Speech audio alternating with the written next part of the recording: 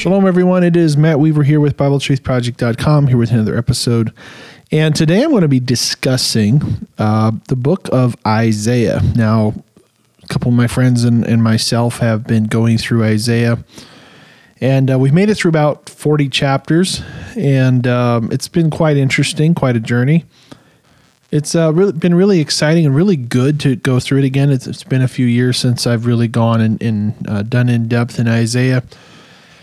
And I have to say, it's been challenging for me again to just kind of go through it. Every time you go through the Bible, you're going to learn new things, and there's no difference with the book of Isaiah. Isaiah was somebody who lived in the time of the last king, King Hezekiah, down in Judah to the south, and he had a wide variety of prophecies. I know some people think there was actually 3 authors to it, but Jesus did not really allude to that, and he would have credited to the prophet Isaiah, singular, not different people like that. So I think it's important for us to use that and or to go off of that. So for me, it's been a very good practice, very good study to go through it again. So some of the things that stood out to me is, so we've been going through a lot of different scriptures. We've been going through a lot of parts of Ezekiel, a lot of the New Testament. We've gone through a lot of like Hosea and Amos and Habakkuk and Malachi and Zechariah and parts of Genesis and some of Deuteronomy. And there's just a lot of text that we've been covering in our study. And Isaiah is one of the longest books in the Bible. It's a huge volume, 60 plus chapters, and it's been it really has a lot of content that is unique, but there's definitely content that overlaps other prophets as well. And I think one of the things when you're studying biblical prophecy is I'm kind of amazed at when you know the basic framework. I'll just put it this way. When you know the basic framework, you know the basic construct and the basic concept behind what they were prophesying. Prophecy is actually quite simple. Now, there's challenging nuances. There are challenges in maybe small details or exactly how things will play out. But as a whole, it's not hard to figure out what's going on. It's not hard to figure out what the goals are. Now, some of the movements and locations and exact punishments or judgment or wrath, some of that is maybe harder and more nuanced. But as a whole, it's really not difficult. And this is it. Basically, God created the nations, chose Israel, and promised Israel that they would be his inheritance forever. So eschatology simply is basically shining a light in that dark place that no matter what happens, that's how the end will be. The end is going to be about the redemption of Israel. Now, people, of course, will ask, what about the church? Well, the church is a messianic body of believers, and they are the Gentiles who see great light and become part of this assembly. So I think we are joined to the eschatological Israel. Does that mean we are full-blooded Israelites or something like that? Not that I know of. We could make that argument, but I don't go that far. I think we are simply partakers of the commonwealth of Israel, and all of us by faith have to enter in. So it doesn't matter whether you are blood or not. The only way in to the kingdom that is to come is through faith in the Mashiach and the Messiah, Jesus. And I do believe for us that is now, and I do believe that there's a remnant of Jews that will survive the last days that will also then put their faith in Jesus. That is seemingly what Zechariah predicts when he talks about the crying and weeping that takes place. For us, when we come, there's rejoicing and joy and all that, connotation. But Zechariah is very distinct that when they see, there's weeping involved. So I think that's quite telling of the circumstances. So regardless, you'll have to look on him. And salvation is through Jesus alone, no question. So, book of Isaiah. So Isaiah is one of these lengthy books that starts out with a bunch of different prophecies that God gave Isaiah.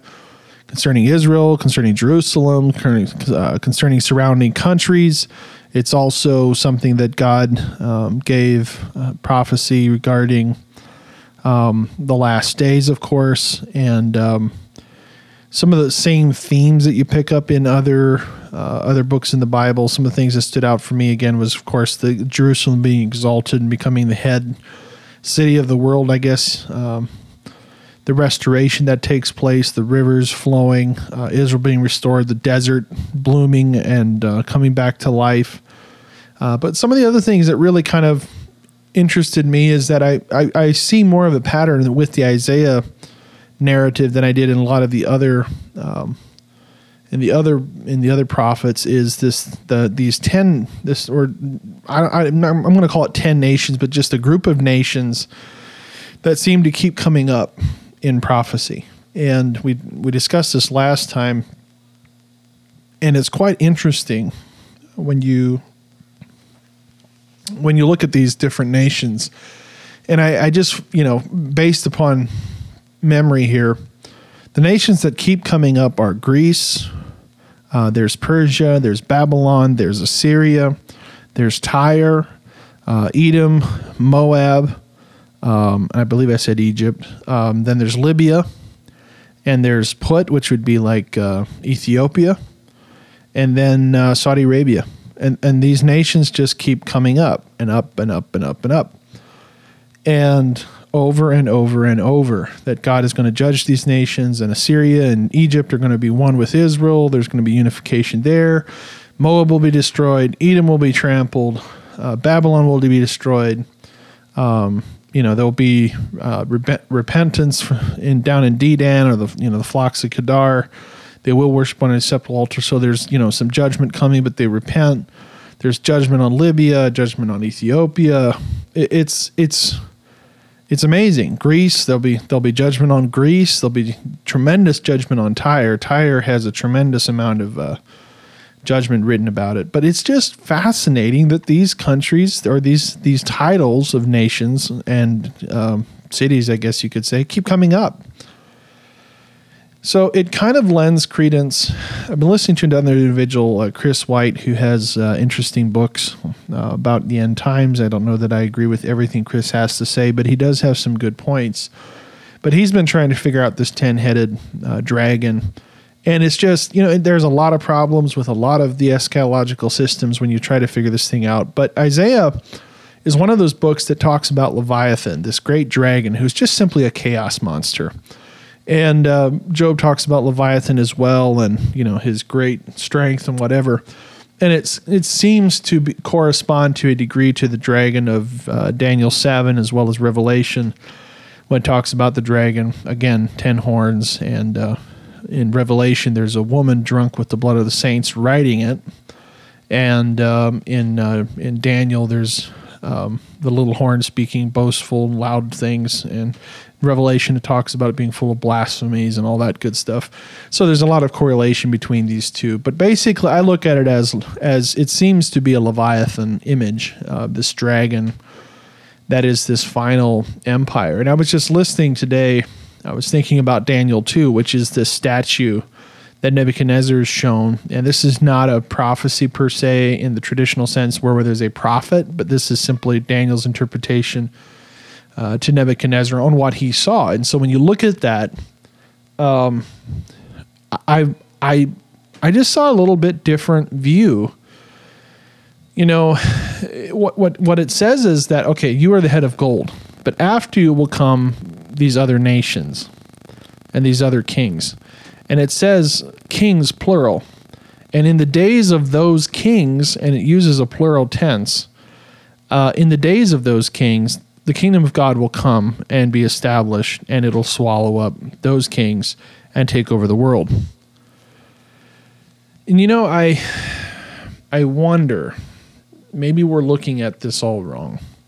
Instead of this sequence of kings, and there seems to be some correlations there because you've got Daniel 7 and the 4 beasts coming out of the water, and it seems to either be, subsequent kings, or it is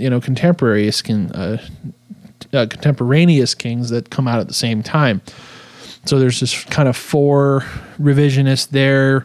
Revelation, you have the 4 beasts coming out again, kind of tying that in, and it's that kind of language that's similar. And I just wonder, sometimes I wonder if we're making this too complicated. And sometimes I wonder, like in Daniel's situation, that, okay, Nebuchadnezzar's the head of gold. He was the king of kings and lord of lords. He was the great ruler of the world. But in his place, there's going to be 3 other kings, really great kings.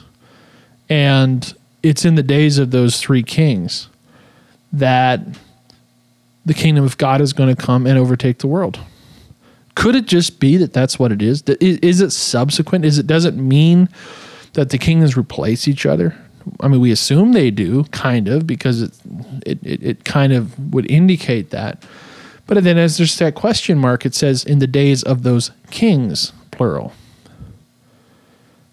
So, and I know like Chris White, for instance, would interpret that like traditionally in his book, that he would interpret that as, well, that just means, in the days of the 4th kingdom, that the kingdom of God would come. For him, that's the Roman Empire. And it could be. It absolutely could be. Or it could just simply be that there's going to be 3 kingdoms. And when you understand what the little horn does, is he subdues 3 kings. So maybe that's all it is. Maybe all it is that there's this one great kingdom which is never going to be equaled. But after this great kingdom, there's going to be 3 kings and 3 kingdoms. And it's in the days of those kings that God will set up his kingdom. Maybe that's all he's saying. Could be subsequent, could be.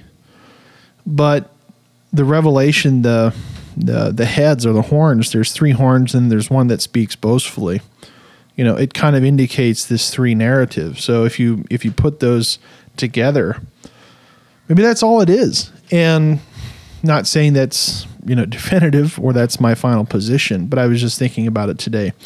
But Isaiah does allude to these nations that I just mentioned all coming into judgment at some point here. And it's seemingly all in this eschatological time frame, all within the last days. And there's mention of the Nile drying up, which is, you talk about messing with the Middle East. That would be unbelievable.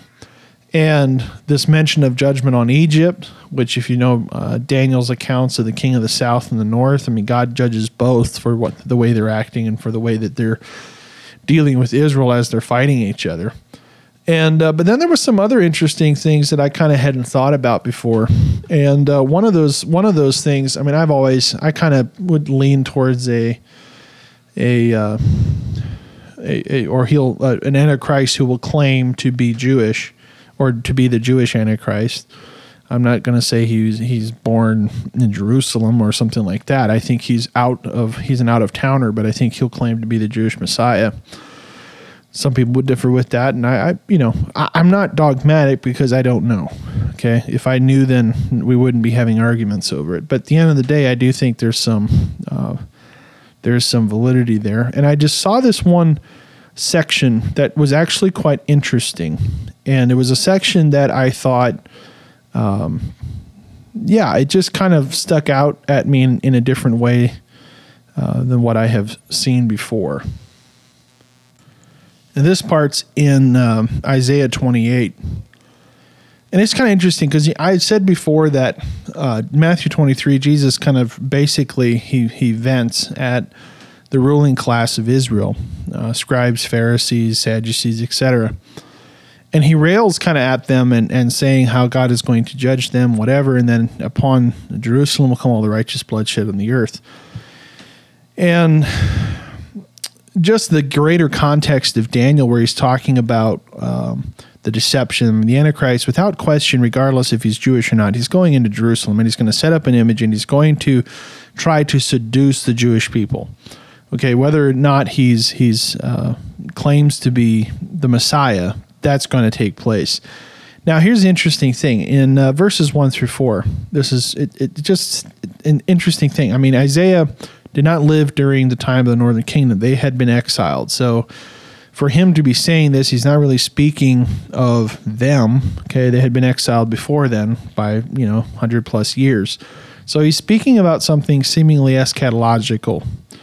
And this is what it says: "Oi, the proud crown of Ephraim's drunks," which it's kind of a statement, oh my, the proud crown of Ephraim's drunks. It talks about ruling class Ephraim's drunks. Now, what are they drunk with? This is the question of this section of verses.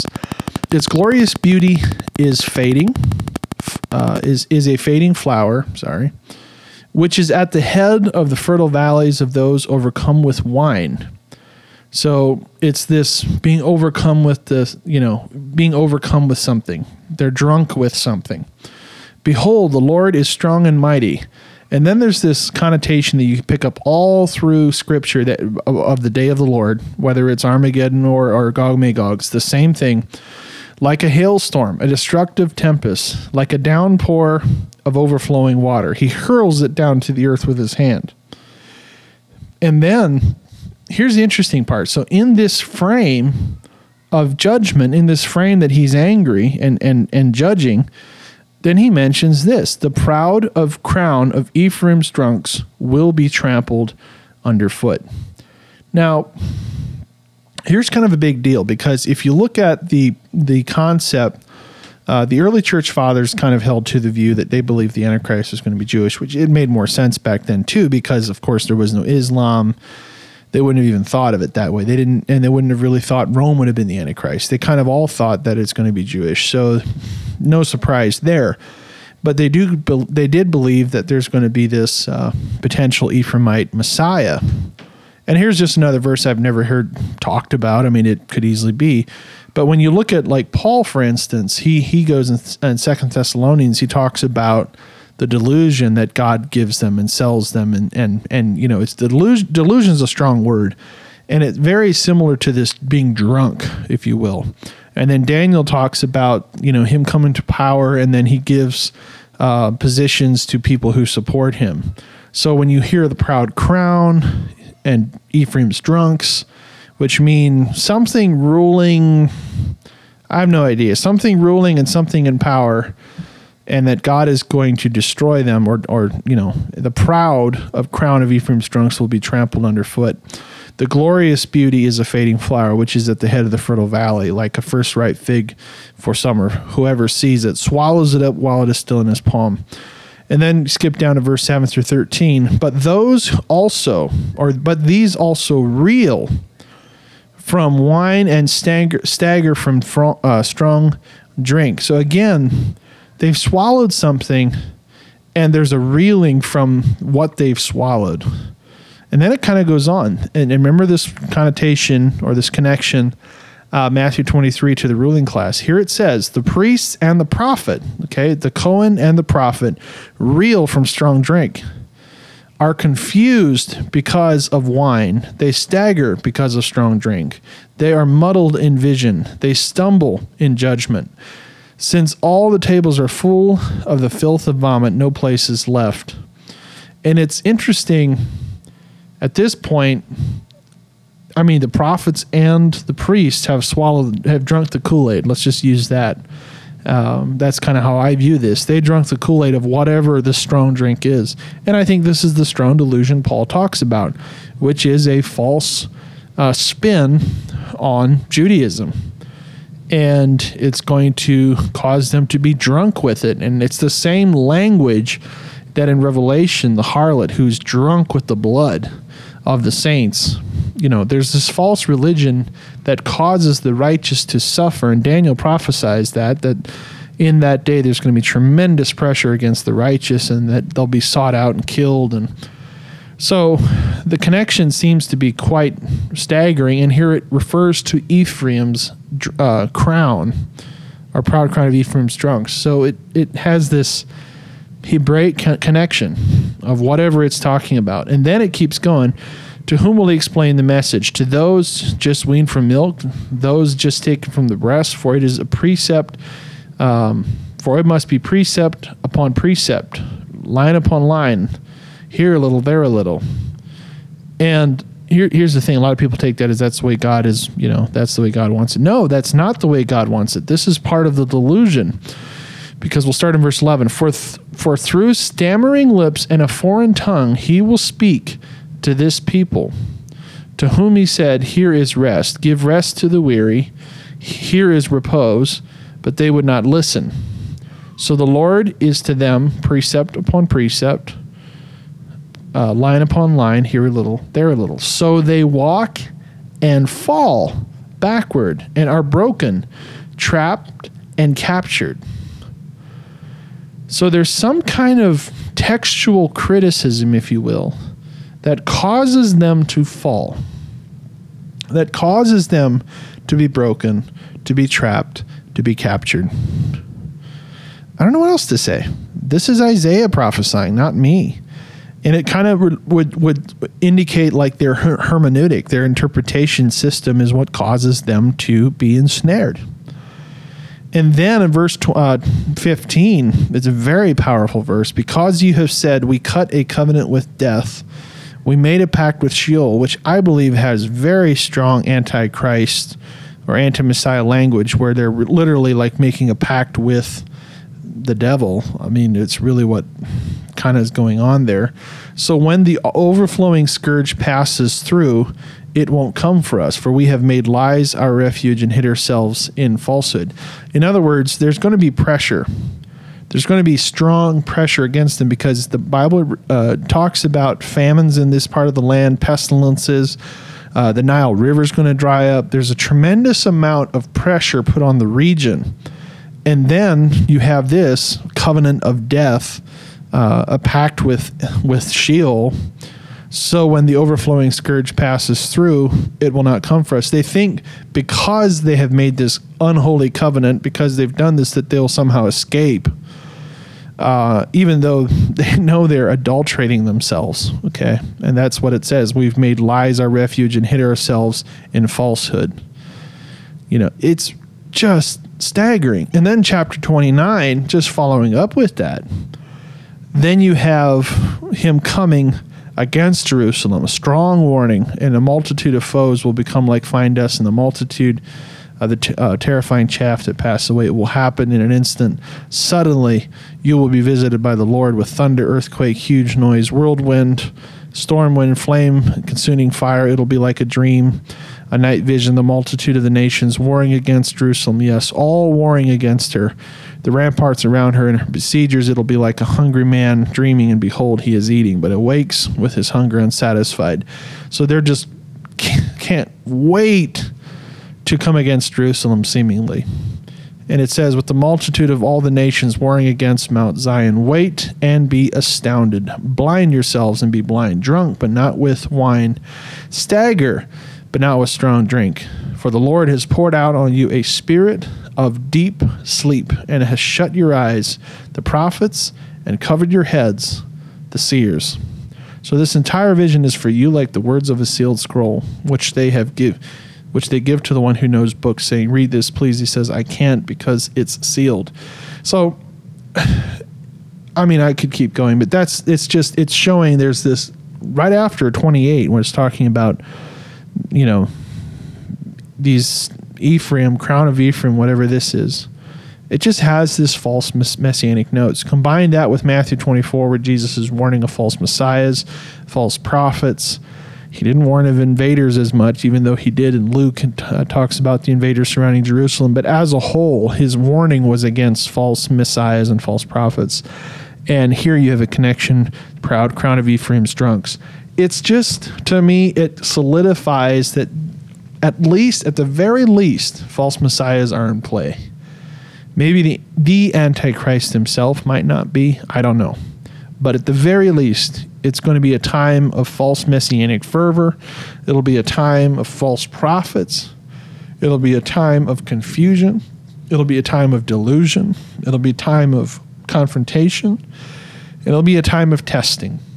And the reality is, on the opposite side of that lies the most glorious reality that we could ever imagine. That is the Messianic kingdom, the kingdom that Jesus will bring in, because it has gotten so bad and so so difficult, so challenging, and he'll come and rescue us and save us in that day, which is what Isaiah talks about in many different places. So I'm not going to take more time. I think that's enough for today, but highly encourage you to study it.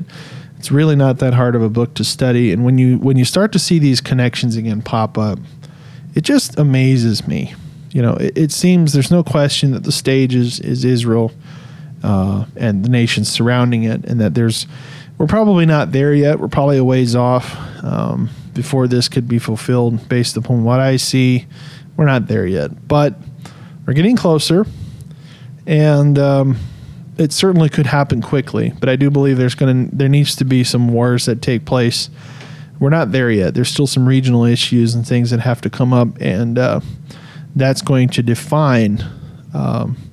And like Jesus says, when you see the evidence of these things start to happen, like it's been predicted, then you're in that time frame and you're in that generation. It's when the signs of this age or of that age begin, within that generation, it's over. Not one more generation will pass. It's the end. So we've not seen those signs yet. As I understand it, we've not seen the conflicts that's prophesied. We've not seen those nations. They're not in a position of power. We're still, in a world where too many big superpowers have hold of it, but it could easily change. We never know what the future holds. So anyway, that's all I have for today. So God bless you until next time. Shalom.